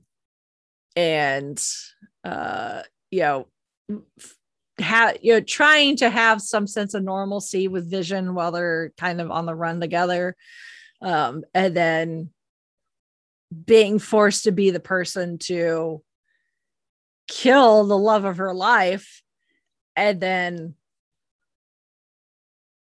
have such a traumatic thing to happen, which it sucks. Vision says in Infinity War, he's like, it shouldn't be you, but it is, and that's because he's got an Infinity Stone in her head, and that's where her power came from, was that Infinity Stone. So the only thing could be able to kill an Infinity Stone really is the power of an Infinity Stone. So it really did have to be her. But then, for her to have to go through that traumatic experience of having to kill Vision, and then to watch Thanos saunter in, use the time stone, reverse what she just did, and then literally rip Vision's forehead out. No wonder she screwed up, and why she did what she did in WandaVision. But I really thought that she had reached a good point, at the end of WandaVision, but you just never know with trauma is the thing. I mean, she's a, for as fantastical as it is, and granted, they pretty much just cover WandaVision and not the MCU movies before it. But if you go listen to Popcorn Psychology's episode about WandaVision, they do a great job of, kind of analyzing Wanda's trauma from a real world psychological perspective. So yeah, just because Wanda found was in a quote unquote good place at the end of WandaVision doesn't mean that everything's gonna be all sunshine and rainbows from here on out. She's still alone, really. Any sort of, the only really friend she has is Monica Rambeau, who is immediately sent off world. So she doesn't have Monica to turn to, and what Avengers are left are off doing their own thing. Like maybe Clint would be someone that she could potentially talk to, about loss, because they're both in a way responsible for their best friend's death. In this case for Clint, it's Natasha. Sure. But she doesn't really have anybody to turn to. So what does she turn to? The one thing that she really only has left is her magic. But the issue is she's got the Darkhold instead of just maybe going to Kamar-Taj or someplace like that, or one of the sanctums, and reading up books there and learning more about honing her craft. She has this book that the moment she opens it and starts reading it, it starts corrupting it, and essentially takes the worst parts of her and amplifying them, to the point where the Wanda that we have come to know and love is gone. It's a fabulous performance from Elizabeth, to her being so restrained, for being what seemingly, not so happy Wanda, but at least content Wanda, trimming her apple trees, to, when she shows up at Kamar-Taj and she tells Steven, she's like, I've been reasonable. That was me being reasonable to becoming essentially kind of this eldritch horror type thing. Like the bit where she uses the mirror dimension to her advantage and utilizes the puddles, but then she climbs out of the giant gong, and it's like that one the creepy girl from The Ring climbing out of the TV. Yes. I was like, oh my gosh, this is just, it's so creepy. And then from there, I mean, her entire psyche just, goes off the rails really from that point. But, to the thing that ultimately, quote unquote, saves her is the one thing that she truly wants, and that's her children. Even though she doesn't get what she wants by going to a dimension where her children exist, where they can live happily ever after, the innocence that comes from children, the fact that children don't have filters is kind of her saving grace, because she shows up and Billy and Tommy see her, and even though she may look like their mom, that's not the first thing they notice. They notice the otherness about her and are immediately afraid. And that just it's essentially holding up a mirror to her and allowing her to see what she's truly become. And, because up until this point, she's just been trying to justify. She's like, I'm not a monster. I'm a mother. I'm not going to get into my mommy issues. That's for therapy. But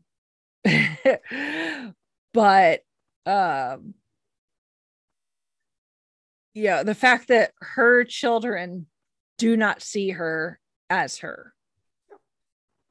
They see her as this thing that's dangerous and scary, and they don't want to be around. This is very true. It's the turning point for Wanda, and she realizes that she can't. It's kind of like Steven with the watch, where it's like, I can't keep holding on to and reminding myself of the things that I can't have. As much as I want it, I can't have it because I've made decisions that have had devastating consequences, and there's no fixing it. The only thing I can do is move forward and try to do better. And in this case, it's her destroying the temple / throne / tomb, whatever you call it. And therefore the source of the Darkhold and all of the Darkholds that exist in all the other universes. I don't think Wanda's dead.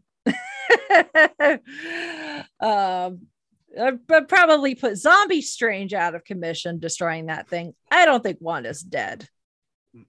No, I don't think so either. And I mean, you brought up some fantastic points, because I mean, she is the villain in this picture, but at the same time, she's a very tragic one indeed, because as you mentioned, what we saw in WandaVision, her having to deal with her grief from everything that she had lost, be it her brother, be it the man that she loved, and everything else, added to the fact that she had these kids, which she literally made up and then had to say goodbye to by the end of WandaVision.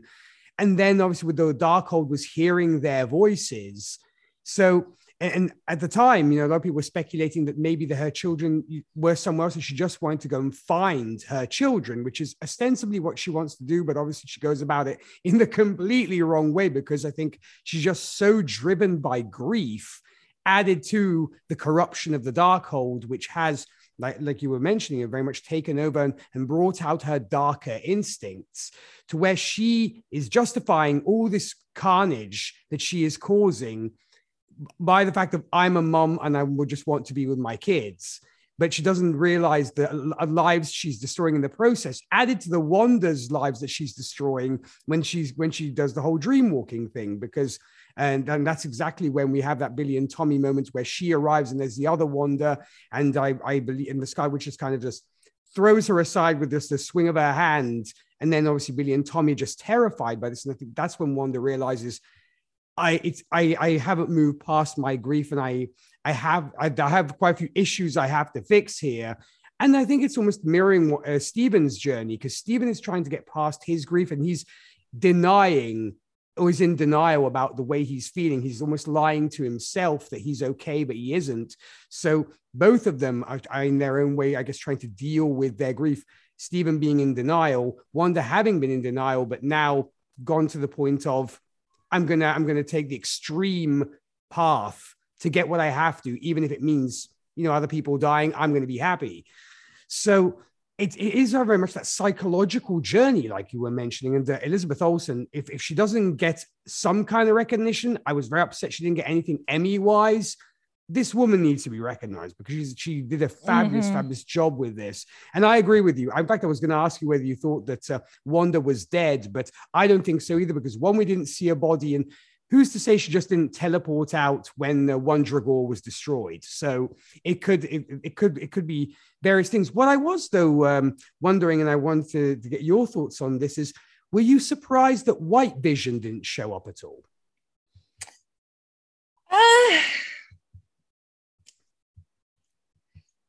No, not really.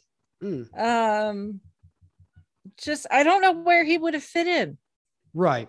I don't think he would have fit in. I think it would have been, I don't think he would have necessarily fit into this particular story. The fact that there isn't any reference to a Vision in the other universe where Wanda is happily living with Billy and Tommy. Obviously there's like family photos around the house, but the only one that we really see well is just a shot of just her celebrating a birthday. So Billy and Tommy had to come from somewhere in that universe. So is it a question of, were she and Vision together, and in that universe something happened to him? Did they break up? So there's a few questions in there of where exactly the other universes Billy and Tommy came from. Sure. But in general, I don't think that White Vision would have fit into this. So, because I think it would have been too easy for him to come in and be like, Wanda, it's me. Look, I'm here. We can be happy together. Let's go off somewhere. It, as much as she talks about how she's like, I just want to be with my kids. I just want to be with my boys. I love my children. I'm a mother. I need to be with my children. The fact that she's like, it's just about the kids and not about the father of the kids.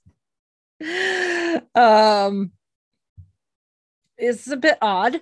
It is, yeah. But at the same time, it's like, I think with Vision,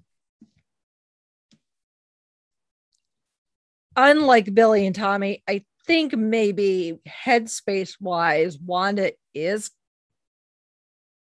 in a better place. She's maybe accepted his death, I guess. She's accepted his death, and the fact that, at the end of WandaVision, they were all like, we keep getting separated, yet we keep coming back to each other. So odds are we'll get reunited again.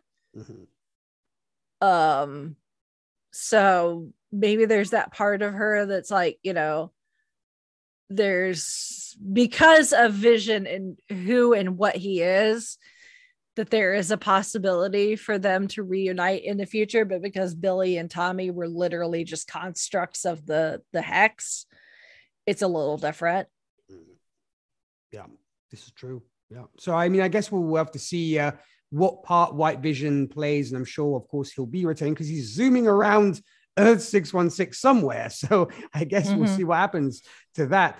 And I guess then at this point, did you have anything else you wanted to mention about the film here, Rachel, before we get to the ending and our mid-credit scene? No, let's talk about that ending. Very well. And let's do this. Of course, when it comes to the ending, naturally, we did allude to this, that of course America Chavez is now in Kamar-Taj, trying to hone her skills with the rest of the folks there. And of course, things seem to be kind of hunky-dory and everything else until at some point Steven steps out of his apartment feeling terrible pain, and we see he grows a third eye. That's one thing. Secondly, Strange is then approached by a sorceress in our mid-credit who warns him that his actions have triggered an incursion, and she invites him to join her in the dark dimension.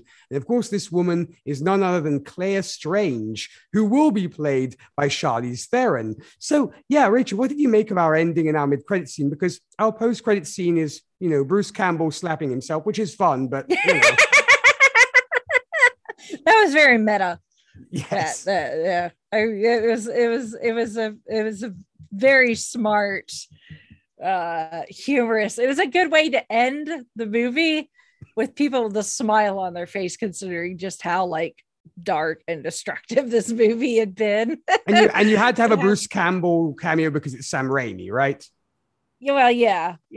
I mean, we'd had him in the movie proper with the pizza balls, but to see that, apparently in that universe, the 3 weeks have passed and Strange's spell is now stopped and he can stop hitting himself. But yet, there is a movie starring, directed by Sam Raimi with Bruce Campbell in it and an evil book, and he's got a hand that's trying to kill him. So, I see what they did there. Yeah. Raimi's like, I can do this. But that was just funny. And the fact that he's like, it's over, because it's also one of those things where it's like, us Marvel fans have been trained to stay in the seats for as long as possible, just in case. So to also have him literally look at us and be like, it's over. It's like, okay, I know I can leave now. Bruce Campbell, the pizza popper, said I could go. So kind of like what Deadpool did in his movies as well. Yeah, it's like, you're still here, the movie's over, go away.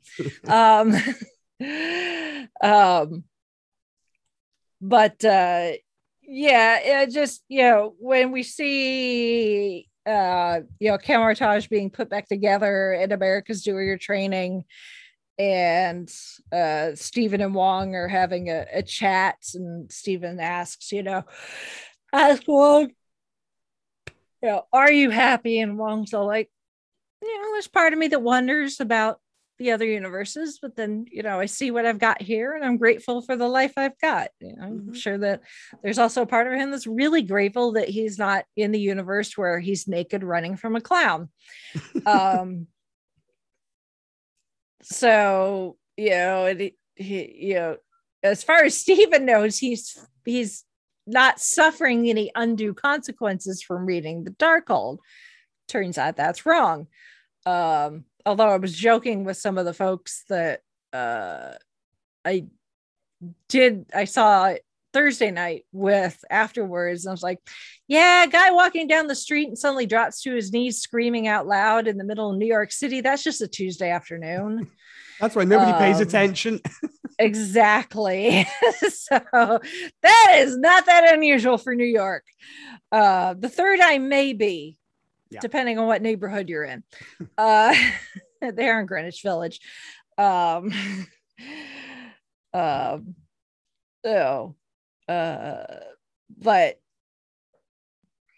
obviously he's mistaken even just the short amount of time that he had the Darkhold open when it was reading it is is it a consequence of just the Darkhold as a whole, or is it a consequence because of the specific dream walking that he did? Could be a bit of both, I guess. Right, because the spirits of the damned told him that inhabiting a dead body in itself would have consequences. Yeah, good point. Yeah. So I guess we'll just have to wait and see. Although the whole third eye thing, considering kind of the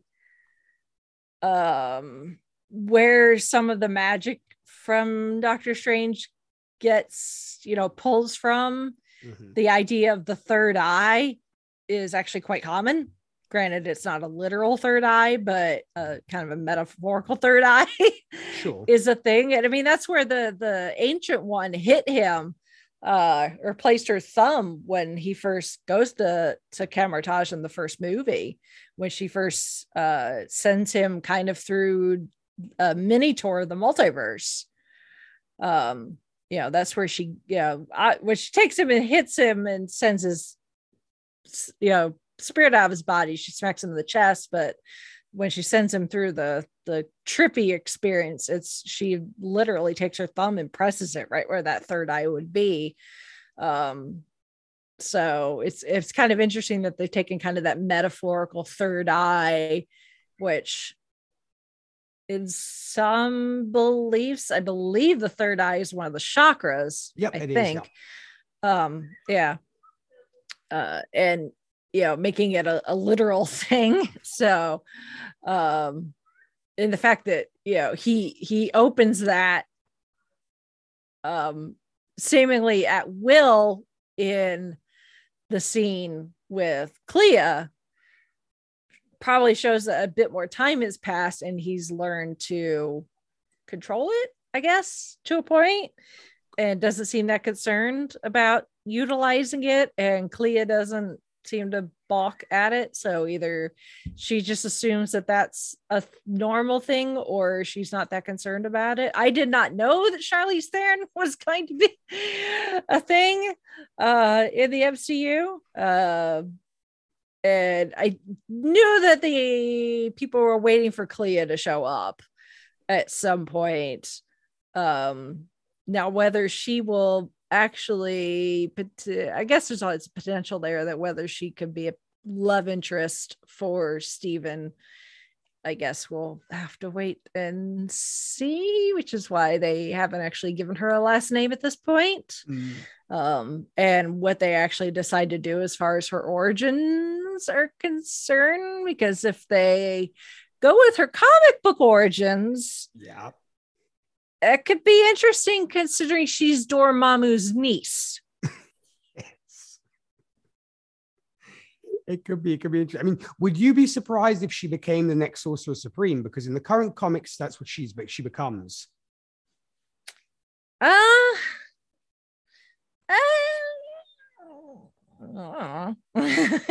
mean, if we were to say, hypothetically, goodbye to Benedict Cumberbatch, as heartbreaking as it would be, would you possibly embrace Charlize? I know I don't want to put that thought in your head, but I wonder where they're setting it up for that. I mean, I don't know, but would you embrace that possibility of maybe having her as the replacement for Stephen? I mean, I'd roll with it. I don't necessarily like it, but I'd roll with it. But I mean, Charlize is not a spring chicken either. No. So that's the thing, is like they keep bringing in these new people, but they're not necessarily young. Like, you think Angelica Jolie, like our Kate Bishops and our America Chavez is where they are young, still young actors, and therefore can come in and do the role for a while before it becomes too physically demanding. True. It's like, well, Robert Downey Jr. has hung it up, and so does Chris Evans, and some of the others. It's just like getting up there in age, guys, and there's only so much, workout and diet you can do to prevent injury. But I mean, unless she has a role like Michelle Pfeiffer with the Ant-Man series, where she's there for a few movies and then we kind of put her to the side. It could be that too, or like Angelica Jolie with the Eternals. That could be a thing. So just have them come in every now and then and be a support for whichever character they're there to support. So I could potentially see that. Again, I think it also comes down to her what they decided to do with her origin story, because if she's of the dark dimension, I don't think they would necessarily want someone from the dark dimension to become Sorcerer Supreme. There's one thing when the Ancient One was just drawing power from the dark dimension. It would be another to have a being who's actually from the dark dimension be Sorcerer Supreme. So were you happy with this mid-credit scene? Did you want more? I mean, how do you feel about this one? Yeah, I think it's good. It's the whole incursion thing, the speculation in the fan base is that with the introduction of the Illuminati, or at least a version of the Illuminati, those that are still alive, it may be Illuminati from other worlds, and obviously getting our new young Avengers, getting them introduced, getting them trained up, getting them set, and this whole idea of incursions is we will have we don't know a whole lot yet, because obviously Marvel wants to keep some things close to the vest. But the prevailing thoughts are we will get some sort of timeline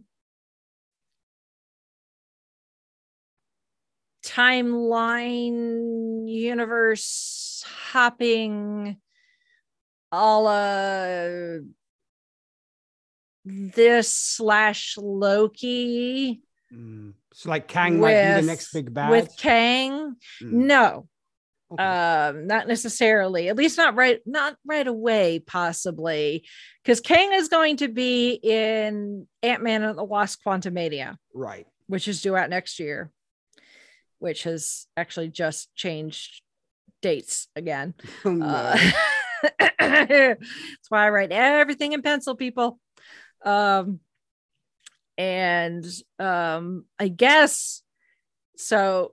Yeah. So with Kang, we're going to be dealing with time to a point, because while he's powerful, he's up there, but there's still some others that are out there that are more powerful, but he'll be the protagonist in the next Ant-Man movie. Whether that version of Kang gets defeated and we just get another version that pops up again, it's kind of like a Dalek, you destroy one and there's another one right behind it. Or if that Kang just does it, we think he gets defeated, but end of movie surprise, turns out he's not. I guess to be determined. But the next big Avengers level movie is probably going to be Secret Wars. Yeah. Using the time runs out storyline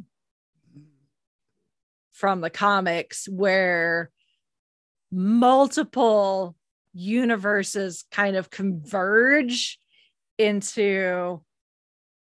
In the comics, it's supposed to be Earth, but Nick Fury is like, hell no, you're not coming to Earth and destroying everything. So they set up a fake Earth in front of actual Earth to disguise it. and everyone converges on this so we could get variants of the same character in this big battle against, could be Kang, it could be multiple Kangs at that point. Because at the end of Loki, he was like, no, there's multiples of me coming. So it could be a Kang in Ant-Man and then multiple Kangs in Secret Wars, maybe. And we kind of have to do like a, kind of Crisis on Infinite Earth type thing. That's about the only smart thing DC has done ish. Where we get like, both our Captain Marvel and maybe the A3A Captain Marvel if she survives, and our version of Modor and that version of Modor, and our version of the Fantastic Four, and from other universes converge together to keep this kind of ultimate incursion from occurring. Because right now it's like two universes collapsing in on each other where they can destroy one or the other or both. But it sounds like if that was to happen, that's terrible, but it doesn't affect other universes. But by the time we get to time runs out level, it's multiple incursions and therefore potentially affecting every universe. So we could get a whole bunch of characters, and even ones that we thought were dead come back because they're from a different universe. So well, yeah, I mean, the possibilities is definitely endless, and I wonder whether at some point they might just have to branch out and kind of do space stuff and Earth stuff, because at the same time we have the Eternals doing their thing with Arishem at this point, and some are with Arishem, some aren't. And then, of course, you have the Guardians of the Galaxy around. So I wonder whether all this is, like you were pointing out, might all converge into one big thing, or like in the comics, they kind of tend to separate, almost do like the space Marvel universe and the more Earthbound stuff, because it could get really huge. So I mean, there's so much in play still before we even get, like you were saying, that convergence between all these new characters we've been introduced to. So it's going to be, I mean, I can't wait. I mean, it's a great time to be alive and a great time to have be able to enjoy all this stuff. So I'm very, very excited for what comes next. And we have Thor: Love and Thunder coming up in a month, I believe. So we have that to look forward to. 2 months. Oh yes, 2 months. That's right. July. That's right. So yeah, we'll have to guess. We'll see what the next piece of the puzzle will be. So let's get to ratings then. What do you give Doctor Strange in the Multiverse of Madness out of 10? Oh my goodness. Well, I'm still rating the high. Because I've seen it twice in the last 3.5 days, thereabouts.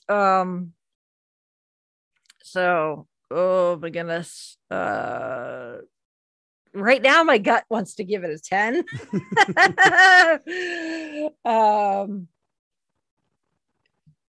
Realistically, this is still really, really high up there. So right now a 10. Once I come off the high a little bit, maybe probably closer to a 9.5. So just kind of depends on my mood. So fluctuating. Well, that's fair. I mean, yeah. So it's so good. It's so. I mean, it's definitely. It's not one you can just jump in on. Nope. I've seen people asking. They're like, "What do I need to?" Because I had. So there's people out there that have not watched everything. Even Chauncey. I was glad I got to see it before he got to see it, because he's not watched What If yet. So he definitely needs to watch What If. Thankfully he's watched WandaVision, so he's good there, but watching What If would be really good idea too. And I was like, you're just gonna have to watch all of it, because if I tell you which episodes specifically to watch, that'll just give you an indication of what's going to be happening. So just watch the entire thing. So you definitely need to have watched WandaVision at the very least, preferably along with What If. And the first Doctor Strange movie, which why would you go see the second Doctor Strange movie without saying the first one's beyond me? But people will do things. But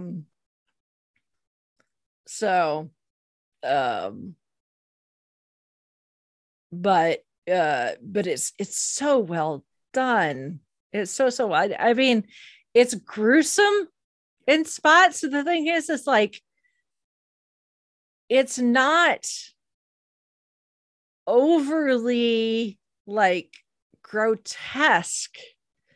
I know it's kind of hard to describe, because it's like, yeah, there's some blood, and the giant octopus does have his eyeball pulled out, which everyone in the audience was like, I could hear people around me going, ew, in the theater. Same, yeah. When the eyeball got pulled out. So I was like, there's some bits where, it's PG-13, but you may also want to err on just how affected your children can get from like haunted houses. Probably might be how well do they do at Halloween? There you go. If they're fine at Halloween, they're probably going to be fine with this, going around trick-or-treating with potentially scary costumes. And maybe if they're like, you can do like some haunted houses that aren't necessarily intended for children, then they're probably going to be fine with this. But if your kid's a little skittish, even if they are like 12, 13, it may not be for them. But I still think it's got some rewatchability. I still think this is one that once we get it on home media, that this is one I could go to just for the sheer just visual like feast that it is. That's one of the things I love about the Doctor Strange movies in the first place, is they're so visually stunning, because they really, when it comes to magic and, the different things that the sorcerers could do, things like the mirror dimension and all this crazy stuff. It's like pretty much anything goes. I mean, when Steven and America are like, hurtling through all these different universes, and it's like, even Steven was like, was there one where we were made of paint? So it's like, I love that really just anything goes with this particular franchise, because of the sheer anything of it, because you can just be like, because magic. It's kind of like with Harry Potter. There were, as much as our episode where we talk about Secrets of Dumbledore, we had issues with some things that weren't explained. Mm-hmm. But that had to do more with like the mythology and the lore than other things. But other things were like, just because magic is a thing, and with magic you can do all sorts of crazy things that don't make sense. So. Yeah, good point. And I'm actually right there with you. I guess, like you said, it could be also recency bias on my part too.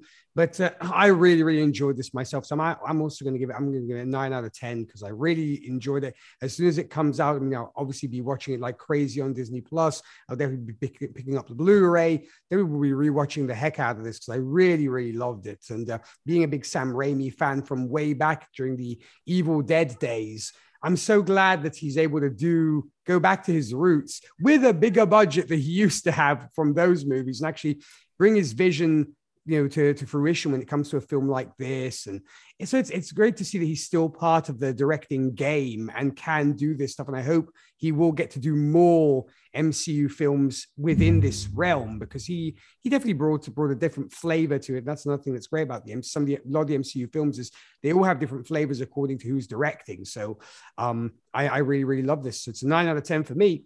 So Rachel, did you have anything that you wanted to recommend, which might be peripheral to this or such that you think folks should check out if they did in fact enjoy this film?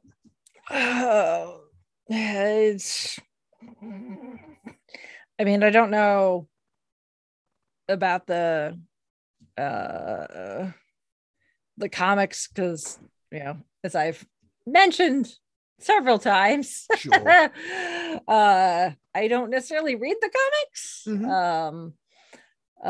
That being said, the Time Runs Out story is fairly-ish new. I think it's from the not even 10 years ago. So you could easily find it, I'm sure. But that might, assuming that the people who know the comics better than I do are right in their guessing of where this is going, it might be a good run to read. So, but other than that, stick with it. Stick with the Disney Plus stuff, because they're doing a fantastic job about making sure that it all fits together. And the shows just keep getting better and better. And I'm really looking forward to seeing what you will have to say when it comes to Moon Knight, which we recently reviewed. And that was just another fabulous trip as well. I would actually add, if you want to see something maybe a little bit more grisly or Sam Raimi do it going full-blown horror, either watch the very first Evil Dead, or if not, Army of Darkness. I definitely suggest you check out, which is a mixture of horror and fantasy. And it's still within the Evil Dead universe, and you don't have to have seen all 3 Evil Dead movies to watch actually Army of Darkness. And it's got a little bit of comedy, of course, starring Bruce Campbell, zombies galore, and evil books. So I would definitely suggest those two. I'd suggest the first Evil Dead and Army of Darkness. And we actually have some fan mail today from our mutual friend Charles Skaggs, who wanted to be on this episode, but unfortunately, because of Mother's Day, he wanted, of course, spend time with his mom, and we totally respect that. So Charles actually writes in, "Hello, Nick and Rachel. Hey, Charles. Sam Raimi is back, and the Marvel Cinematic Universe is all the better for it. Right from the start, Raimi throws the audience into a frenetic roller coaster of a story, introducing America Chavez to the MCU, along with a version of deep dive Marvel Comics demon Shuma Gorath, which you were actually referring to earlier, Rachel, before his thrill ride throughout the multiverse. I'm certain a number of MCU fans who are only familiar with Raimi from the Tobey Maguire Spider-Man films were surprised to see the director embrace his Evil Dead horror roots once again here, but I absolutely loved it. At long last, we get an MCU film willing to become something more than a formulaic superhero mega franchise. Good point. That's not to say, however, that Kevin Feige's grand, ineffable plan isn't at play with a direct sequel to the WandaVision TV series, the introduction of expendable versions of Mr. Fantastic and Professor X in the MCU, the potential hint of Jonathan Hickman's Secret Wars event with the concept of incursions, and the post-credits tease of Charlize Theron's Clea from the Dark Dimension. Unlike recent films like Shang-Chi and Black Widow, this film is for the advanced class of MCU fans, demanding a mastery of the lore that some casual fans may find too intimidating, like you were also pointing out, Rachel. For the rest of us, though, this is pure MCU continuity goodness, and I love that Raimi has now made his mark on both of Stan Lee and Steve Ditko's greatest creations, because, of course, Steve Ditko also created Doctor Strange, so he's come full circle there. There's more to say, of course, but I'm sadly not there to ramble on about it. And I'm sure you need to wrap things up after what was undoubtedly an excellent discussion. Keep finding happiness in darkness, Charles Skaggs. Thank you very much for that, Charles. That was a great email indeed. So, of course, that was our movie, folks. And dear listeners, if you want to be like Charles and share your thoughts on the movies we discuss here, or you'd like to take the plunge like Rachel and join us here on the show, you can do so by shooting us an email at happinessanddarknesshow@gmail.com. Feel free to show your support by giving us a like on Facebook, where you find us as Happiness and Darkness, or follow us on Twitter, where you can find us as High Darkness Pod. Also, if you'd like to support the podcast and feeling generous, check out the great tiers we have going on Patreon, where you'll be able to pick films that go outside of what are considered regular superhero movies, or even films inspired by comics like Road to Perdition, or I Kill Giants, or Death Note, or even films which inspired comics like the Aliens franchise, RoboCop, Terminator, and more. Check all that out. Head on over to patreon.com/happiness-in-darkness. A big thank you to our wonderful patrons for their support. So, Rachel, when you're not here discussing superhero movies, where can folks find you? Well, excuse me. You can find me every other week in the Gold Standard Theater with Nick and Zan Sprouse, where we are actively watching and reviewing every single Academy Award winner for Best Picture in chronological order. So those come out every other Thursday. Mm-hmm. So we could just look for Happiness and Darkness pretty much wherever you get podcasts, and Gold Standard and all the other things that Nick is going to mention. Just hit subscribe on to everything. Although if you're already here listening to this, go hit subscribe on everything else. And then almost pretty much every week you can find me with the Five-ish Fangirls podcast, where we talk about all number of things geeky and nerdy from the female perspective. And again, you can find that wherever you pretty much find podcasts. Just look for the Five-ish Fangirls podcast, or you can go to the fiveishfangirls.com, our brand spanking shiny, recently updated website, where you can, now that I've added those features, connect with all of our social media accounts and all of our personal ones as well. Awesome. And I have to say, I congratulated Holly when I got to talk to her recently. And I also want to congratulate you, of course, for the wonderful new logo. I really, really like it. And I love the new look of the website. So definitely congrats on that. Looks very nice. You're very welcome. And of course, folks, when it comes to me, for you country music lovers, I do host the radio show Whiskey and Cigarettes, where we play today's country, traditional country, and everything else in between. For more info about that and where to tune in, visit our website. That's whiskeyandcigarettesshow.com. Podcast-wise, if superhero TV shows are your speed, with the aforementioned Charles Skaggs and I can be found on the Fandom Zone, where we recently wrapped up our review of Moon Knight, the first season of Moon Knight. Hopefully not the end of Moon Knight. We'll hopefully get another one. Had a great time doing that.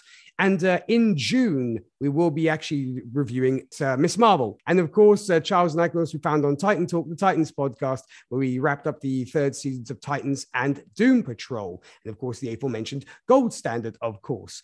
And speaking of things to come on this show, next time we'll be taking on the 94 Steve Wang film, Guyver, Dark Hero. That said, Rachel, thank you again so much for joining me today. It was a blast having you on. It was a great, great time. I definitely had fun with it. And of course, anytime you want to come back to discuss either MCU movies or others, you're definitely welcome back anytime. Oh, yeah. Well, there's a lot more coming. So, well, we'll definitely keep the door open for you then. I'm excited. You and me both.